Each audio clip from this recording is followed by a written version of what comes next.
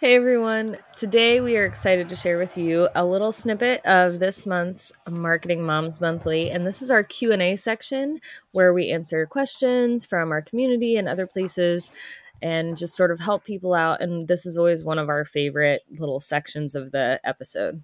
So we can't wait to share it with you.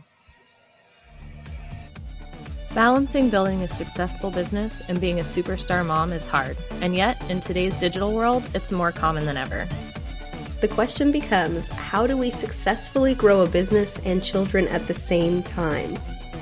Join us for a candid conversation as we share our insights into marketing and motherhood. I'm Angela Reeder. And I'm Jessie Valle. Welcome to the Marketing Moms Podcast.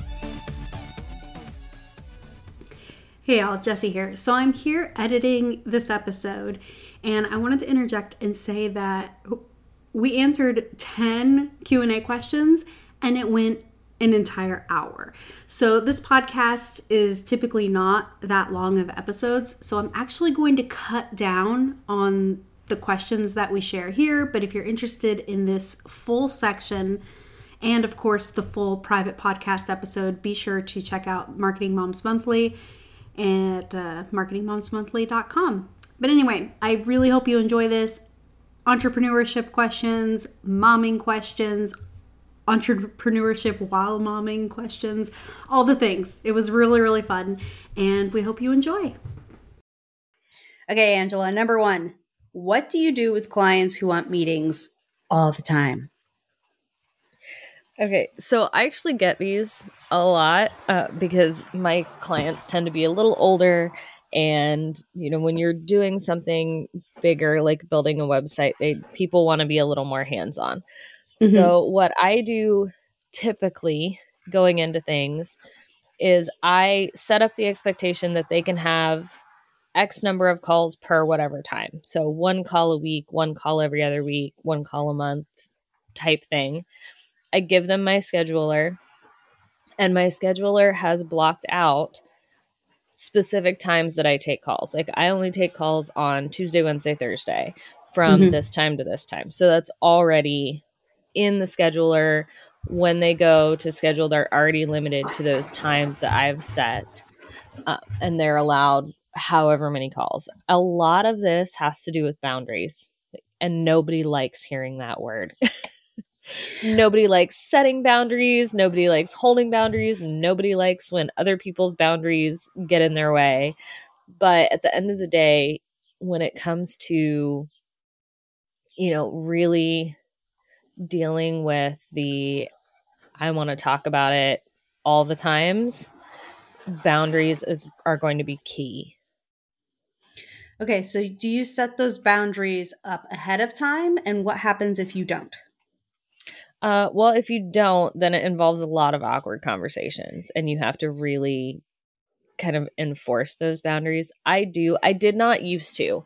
I will say, I did not used to set those boundaries ahead of time, but I have discovered that setting them ahead of time makes things a heck of a lot easier. So yes, when I bring on a client, I give them a little welcome packet, and part of that packet is, here's my normal business hours. If you are a retainer client, you can schedule this number of calls with me. If we are doing a website build, you can schedule this number of calls with me per whatever. Here's my scheduler link. Here are the days that I take calls. Now, that's not to say that I haven't ever bent that. If I do have a client that really needs a call right away, or those days don't work, I am accommodating as much as I can.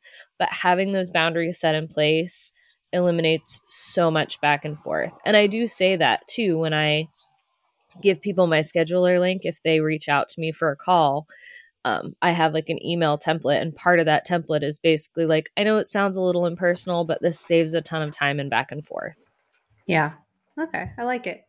Okay. So let's follow up a bit with kind of a momming side. Yes. So here's the other thing about, the Q&As. I love that we tackle both the momming and the business, because that is our life. It's both. Okay, so following up, what do you do, not just with a client that wants meetings all the time, but how do you deal with extended family, namely grandparents, that feel like they need one-to-one time with your kids each week and that you need to set that up? Ooh. Well, there's a couple of options. One could be just to have a standing play date. Like every Wednesday, you can have the kids, whatever. And that makes it easier for you because you can sort of plan your week and your work around not having the kids that specific day. It makes it a little easier for them to plan. So you can kind of spin it like that. Like if we just know you have the kids every Wednesday or Thursday or whatever, then, you can do whatever. So that would be my kind of first recommendation, is just to kind of front load that planning, then get it out of the way. But if it's something where your schedules change every week, different things like that, I would definitely try to have that conversation and say, like, if you want the kids, you're going to have to let me know what works for you, because I can't read your mind. I don't know your schedule. And, I have a lot on my plate, and, doesn't matter if you have one kid or 6 kids, like you have a lot on your plate if you're a mom, especially if you're a mom running business. Like I have a lot on my plate. My schedule runs tight, and I'm going to need your help with this if this is something you want. Yeah. I like that idea of working together versus against each other, right? Like being like, we're in this together. Let's make it happen because it's what we both want, which is my kids to be able to spend time with their extended family. But it doesn't have to be weekly, it could also be like Right. bi-weekly, like every other Friday or every other Wednesday afternoon, right? Like if you set the boundaries, not just of the day, but the amount of time. I think that it's kind of like when you explained the whole slushy day every month. Yes. Your kids know it's coming. They can look forward to it, and then they're not pestering you the rest of the time. And I think it might be, so this question that came from someone, I feel like they are feeling a little resentful because it's just popping up over and over and over and over. But if you have that plan, then grandma or whoever will know and look forward to that one day because she knows she hasn't, instead of like, when can I take your kids? When can I take your kids? When can I take your kids? Yes. Yeah. I think communication is really big for that. And it's hard. It's hard to have those conversations. It's hard to have conversations with clients. It's hard to have conversations with extended family. It's not to say that it's easy or that there's like a magic solution, but in my experience, it is so much easier to have those conversations up front and to set those expectations and to be very clear that, like, I'm not trying to keep you from seeing your kids. Like, I'm trying to work with you so that you can have the grandkids as much as you want, or as much as we can fit in our schedule, or however you want to phrase it.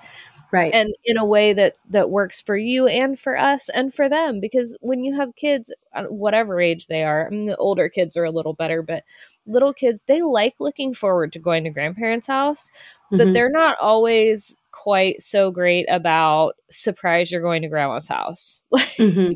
Like, you can tell them a day or two before, they can get excited about it. But if you just wake them up from nap and be like, we're going to grandma's, like, that can be a little disconcerting for some kids. So I would definitely try to spin it in, we're working on this together to do what we can so that everybody gets what they want type thing. Yeah. I like it. All right. Number 2. I don't currently have a product. I'm not a coach. I don't have a course. Have I put the cart before the horse? Is affiliate marketing my immediate future? So this is coming from someone who has started to purchase programs that can help them build their business. But they're over here like, wait a minute, should I have not done that because I don't actually have anything to sell? Is affiliate marketing my only option? And one of my things is like, why ask this question if you were okay with affiliate marketing? Yeah. Yeah, I think that sort of indicates that maybe that's not the route they want to take. Exactly. So it's kind of like, is this the only thing I can do? And if we go down that route, the answer is no. I would venture to say that even if you don't have a product, you're not a coach, you don't have a course, it's okay. You don't have to have a big website, or like, all you Mm-hmm. have to do is have to have a way to take money. Yeah. And that could be as simple as having a PayPal account and giving them a pay me link. Yeah. Like, if that's how you have to start, that's how you have to start. It's totally fine. Yeah. And if you're over here like, well, I don't know what to sell, I don't know who to sell to, just start solving problems Yeah. that you know how to solve. Yeah. It's like And saying you can't be a tech VA if you only know like a little bit of tech. That's right. okay. You can Yeah. help them with the tech that you know how to do, and then continue learning and build it up. No one's perfect, but as long as you know how to solve the problem and you know more than the person you're helping, that's enough. Yeah. And be open, be willing to explore options, especially if you've already invested in programs to help you build a business. You clearly, this is something you want to do. Yep. Right. So maybe, yeah, maybe you put the cart before the horse a little bit by getting programs to help you build a business you don't have. That's fine. They're still going to be there. Most of those programs have at least a certain amount of access. You get access for, they say Yeah, like a lifetime, but free it's, trial or something. whatever. Yeah. So most of those have that. You can get started, and then you can go to those programs and you can use them to build. So it's not a complete, and take it from someone who has spent a decade collecting programs. I hopped into my Teachable account the other day, and I didn't remember why I was in some of the schools that showed up. I was like, do I have it? Did I buy something? Did I get something free from there, or did I buy something? What? So, or did you help them as a client? right? Or were they a client? Yes, exactly. Like, so you're in good company to start with. Secondly, be open to exploring options. Like Jesse said, if you are wanting to be a tech VA and you only know a little tech, help with what you can help with. And then pay attention to what you enjoy. Pay attention to the types of clients you enjoy or the services that you like to provide. If you discover, I really like making PDFs, you can make a business out of making and selling PDFs. I've seen people do it. And it's, I know I've talked a little bit about previously my kind of winding journey to building websites, but I started out drop shipping. Like, I ran a drop shipping business. I still have the business for it. I just keep it open because, like, I ran a drop shipping business, and then I did affiliate marketing, and then I did blogging, which went along with the affiliate marketing. Which, to go to that, if you're going to do affiliate marketing, you're going to need a lot of followers quickly. So if and a lot social of visibility media, if social media visibility and blogging are not your thing, then that's probably not the best route for you to take. Well, and that's the other thing is, like, people are like, oh, is affiliate marketing all I can do? Well, that's the thing. It's like, affiliate marketing is also marketing, and it's also a lot of work. So if you're going to put a lot of work into something, let's make sure it's the business you want. And if you don't want an affiliate marketing business, then put your time and energy into a business you do want. Yes, exactly. And the affiliate marketing and all of that is actually how I discovered VA work, because I liked putting together the social media posts and putting them out there better than I liked actually doing the affiliate marketing. And then I realized there were marketers that didn't like doing social media stuff, and that they would pay me to do that, which I thought was just absolutely fantastic. Exactly. So it's, if you pay attention to the things you enjoy as you're trying things, as you're helping people, it can really help influence which way your business is going to go and help you find something that you enjoy, that you're good at, that people will pay you for. And then you can use all the programs and stuff that you have to help you build that business. Yeah. Okay. All right. Let's go back to another momming question. Does anyone have tips for kiddos who don't want to wake up or get ready in the morning? Their kid is age 5. Why are you laughing? I'm laughing because I have one kid that will wake herself up to an alarm every day. Like we went through school. She doesn't sleep. She's just not a sleeper. She's one of those people that only needs like 4 hours of sleep a night. So she goes to bed late. But she would wake up every morning, 6 a.m., so that she could watch YouTube before she had to start getting ready for school. Rain or shine, the alarm went off, she was up. I have one kid, she'll get up. It's okay. Like, yeah, all right, I'm not really happy about it, but I'm up. Sometimes you have to go nudge her. But I have another kid that you have to wake up like 4 times before she will get out of bed. So my first tip for this is plan for that. If you have to go wake your kid up like 4 or 5 times to get them up, just start waking them up early. It sounds counterintuitive because you're like, if they're not waking up at 7, they're sure the heck not going to get up at 6:30, right? But if you can start at 6:30, you can probably have them out of bed by 7. Yeah. The other thing is, and I've realized, I've always known about myself that I don't like to be rushed. And I'm actually seeing that in my daughter now too.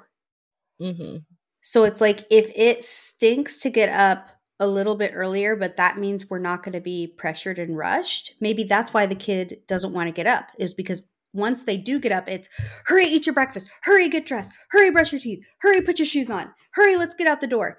So that's really anxiety inducing. Yeah. And so the question becomes then, if that's how your kid is, how can we reduce the anxiety that comes along with waking up in the morning? Maybe the kid needs a different routine than you do.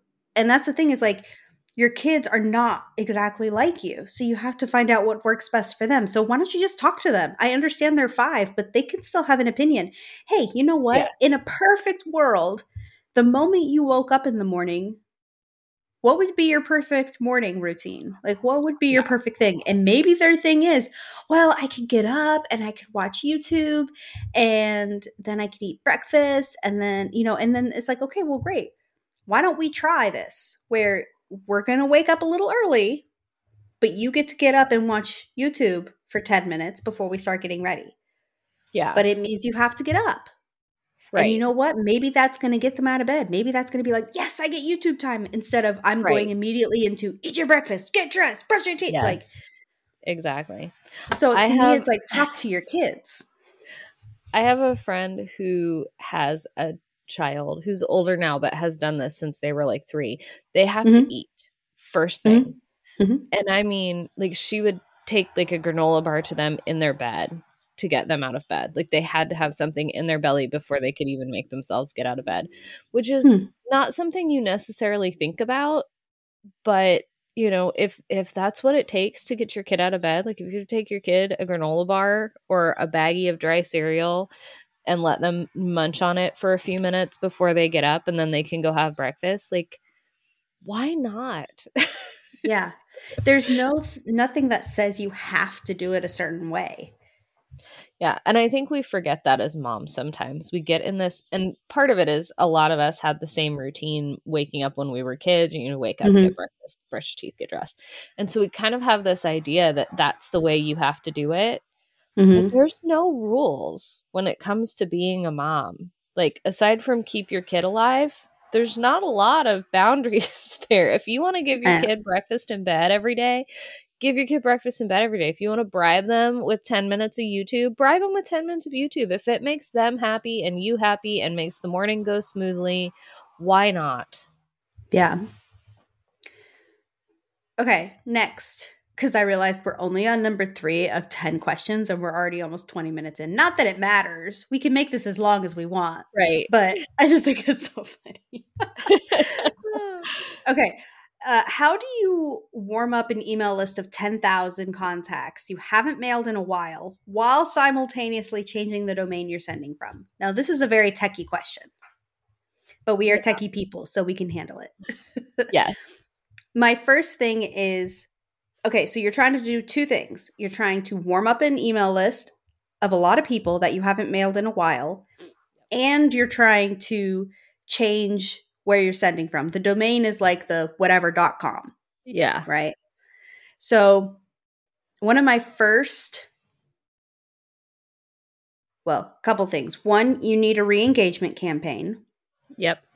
So that's going to be 3 to 5 emails at least of trying to warm them back up, let them get to know you again. Don't be pitchy. You're not pitching a single thing in those.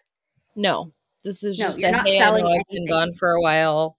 This is And purely relationship building and helping. So maybe you can recommend resources, you can give tips, you can be helpful, but this is not about selling whatsoever. This is about, hey, do you still want to be on my list? Yeah. So you need to create that. Then I would say that if you have 10,000 contacts, don't send to all of them at once. No. You need to send to like 1,000 of them a day over 10 days. Yes. And also I will recommend, because I took a very big name in the email provider space. I took some training with them. And what they recommend is run a couple of those little, welcome email things. But while you're warming up your list, focus on the people who are the most engaged first. So most email programs will let you have a way to check who has opened emails in the last 30 days, 60 days, 90 days. Start with those people. Start with the people that have opened emails in the last 30 days. Send an email to them.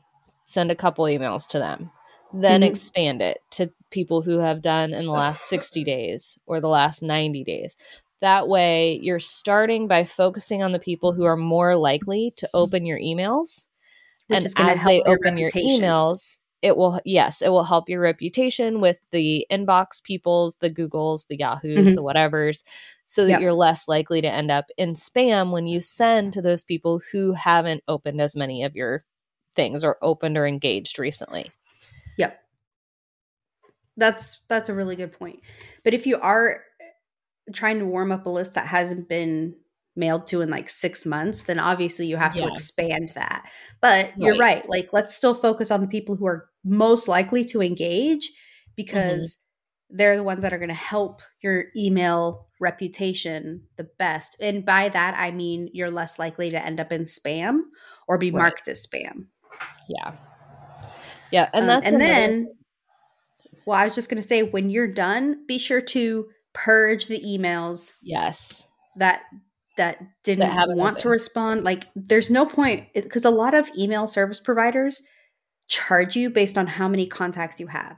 And if you have 10,000 contacts, but only 3,000 of them are actually active, get rid of the rest. I know it feels counterintuitive to, like, you're getting rid of all these contacts, all these potential buyers. But guess what? If they don't open your emails, they're never going to buy from you. Yeah, I've had that conversation with clients. I actually did have that happen once. I ran an engagement campaign for a client that had over 10,000 people on their list, and only like 4,000 people had any kind of engagement at all, even just opening the email. And they were absolutely terrified to cut 60% of they were like, that's over half my list. I can't sell if I don't have 10,000 people, how am I supposed to sell? Like, well, 6,000 of them weren't even opening your emails anyway.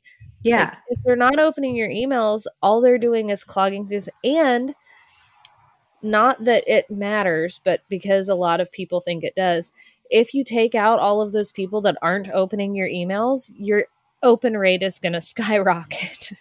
Which is going to help your reputation, and it's going to help you not end up in spam. And it helps you not end up in spam.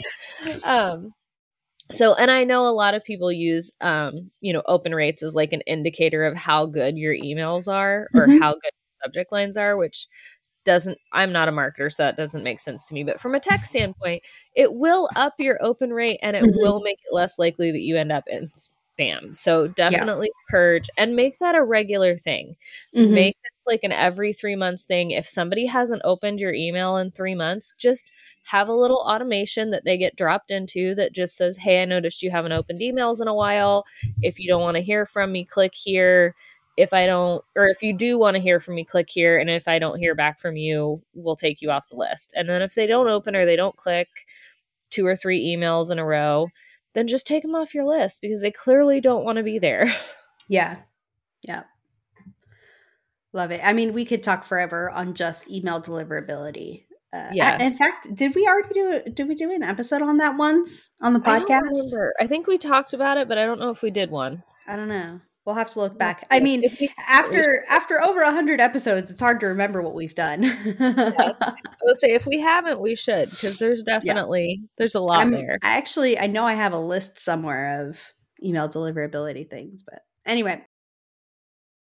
Okay, I paused for a minute because obviously we're also recording this for you all on our podcast to listen to the Q&A, and I just wanted to quickly say that if these types of questions are things that you've had on your mind and you want direct access to me and Angela and our community of other moms with businesses, marketing moms, please sign up for Marketing Moms Monthly. You can get a free month over at marketingmomsmonthly.com where you get this full private podcast episode that's usually at least 2 hours a month. Future Jessie interjecting to say, let's not forget the other half hour worth of Q&A questions on momming and entrepreneurship. And then you also get access to our Discord community where we chat about momming and business and all the things in between together all day long, every day. So you can have access to us in between instead of just our weekly podcast episodes. And then a few other free goodies. So if this is something that interests you, marketingmomsmonthly.com. We would love to see you there.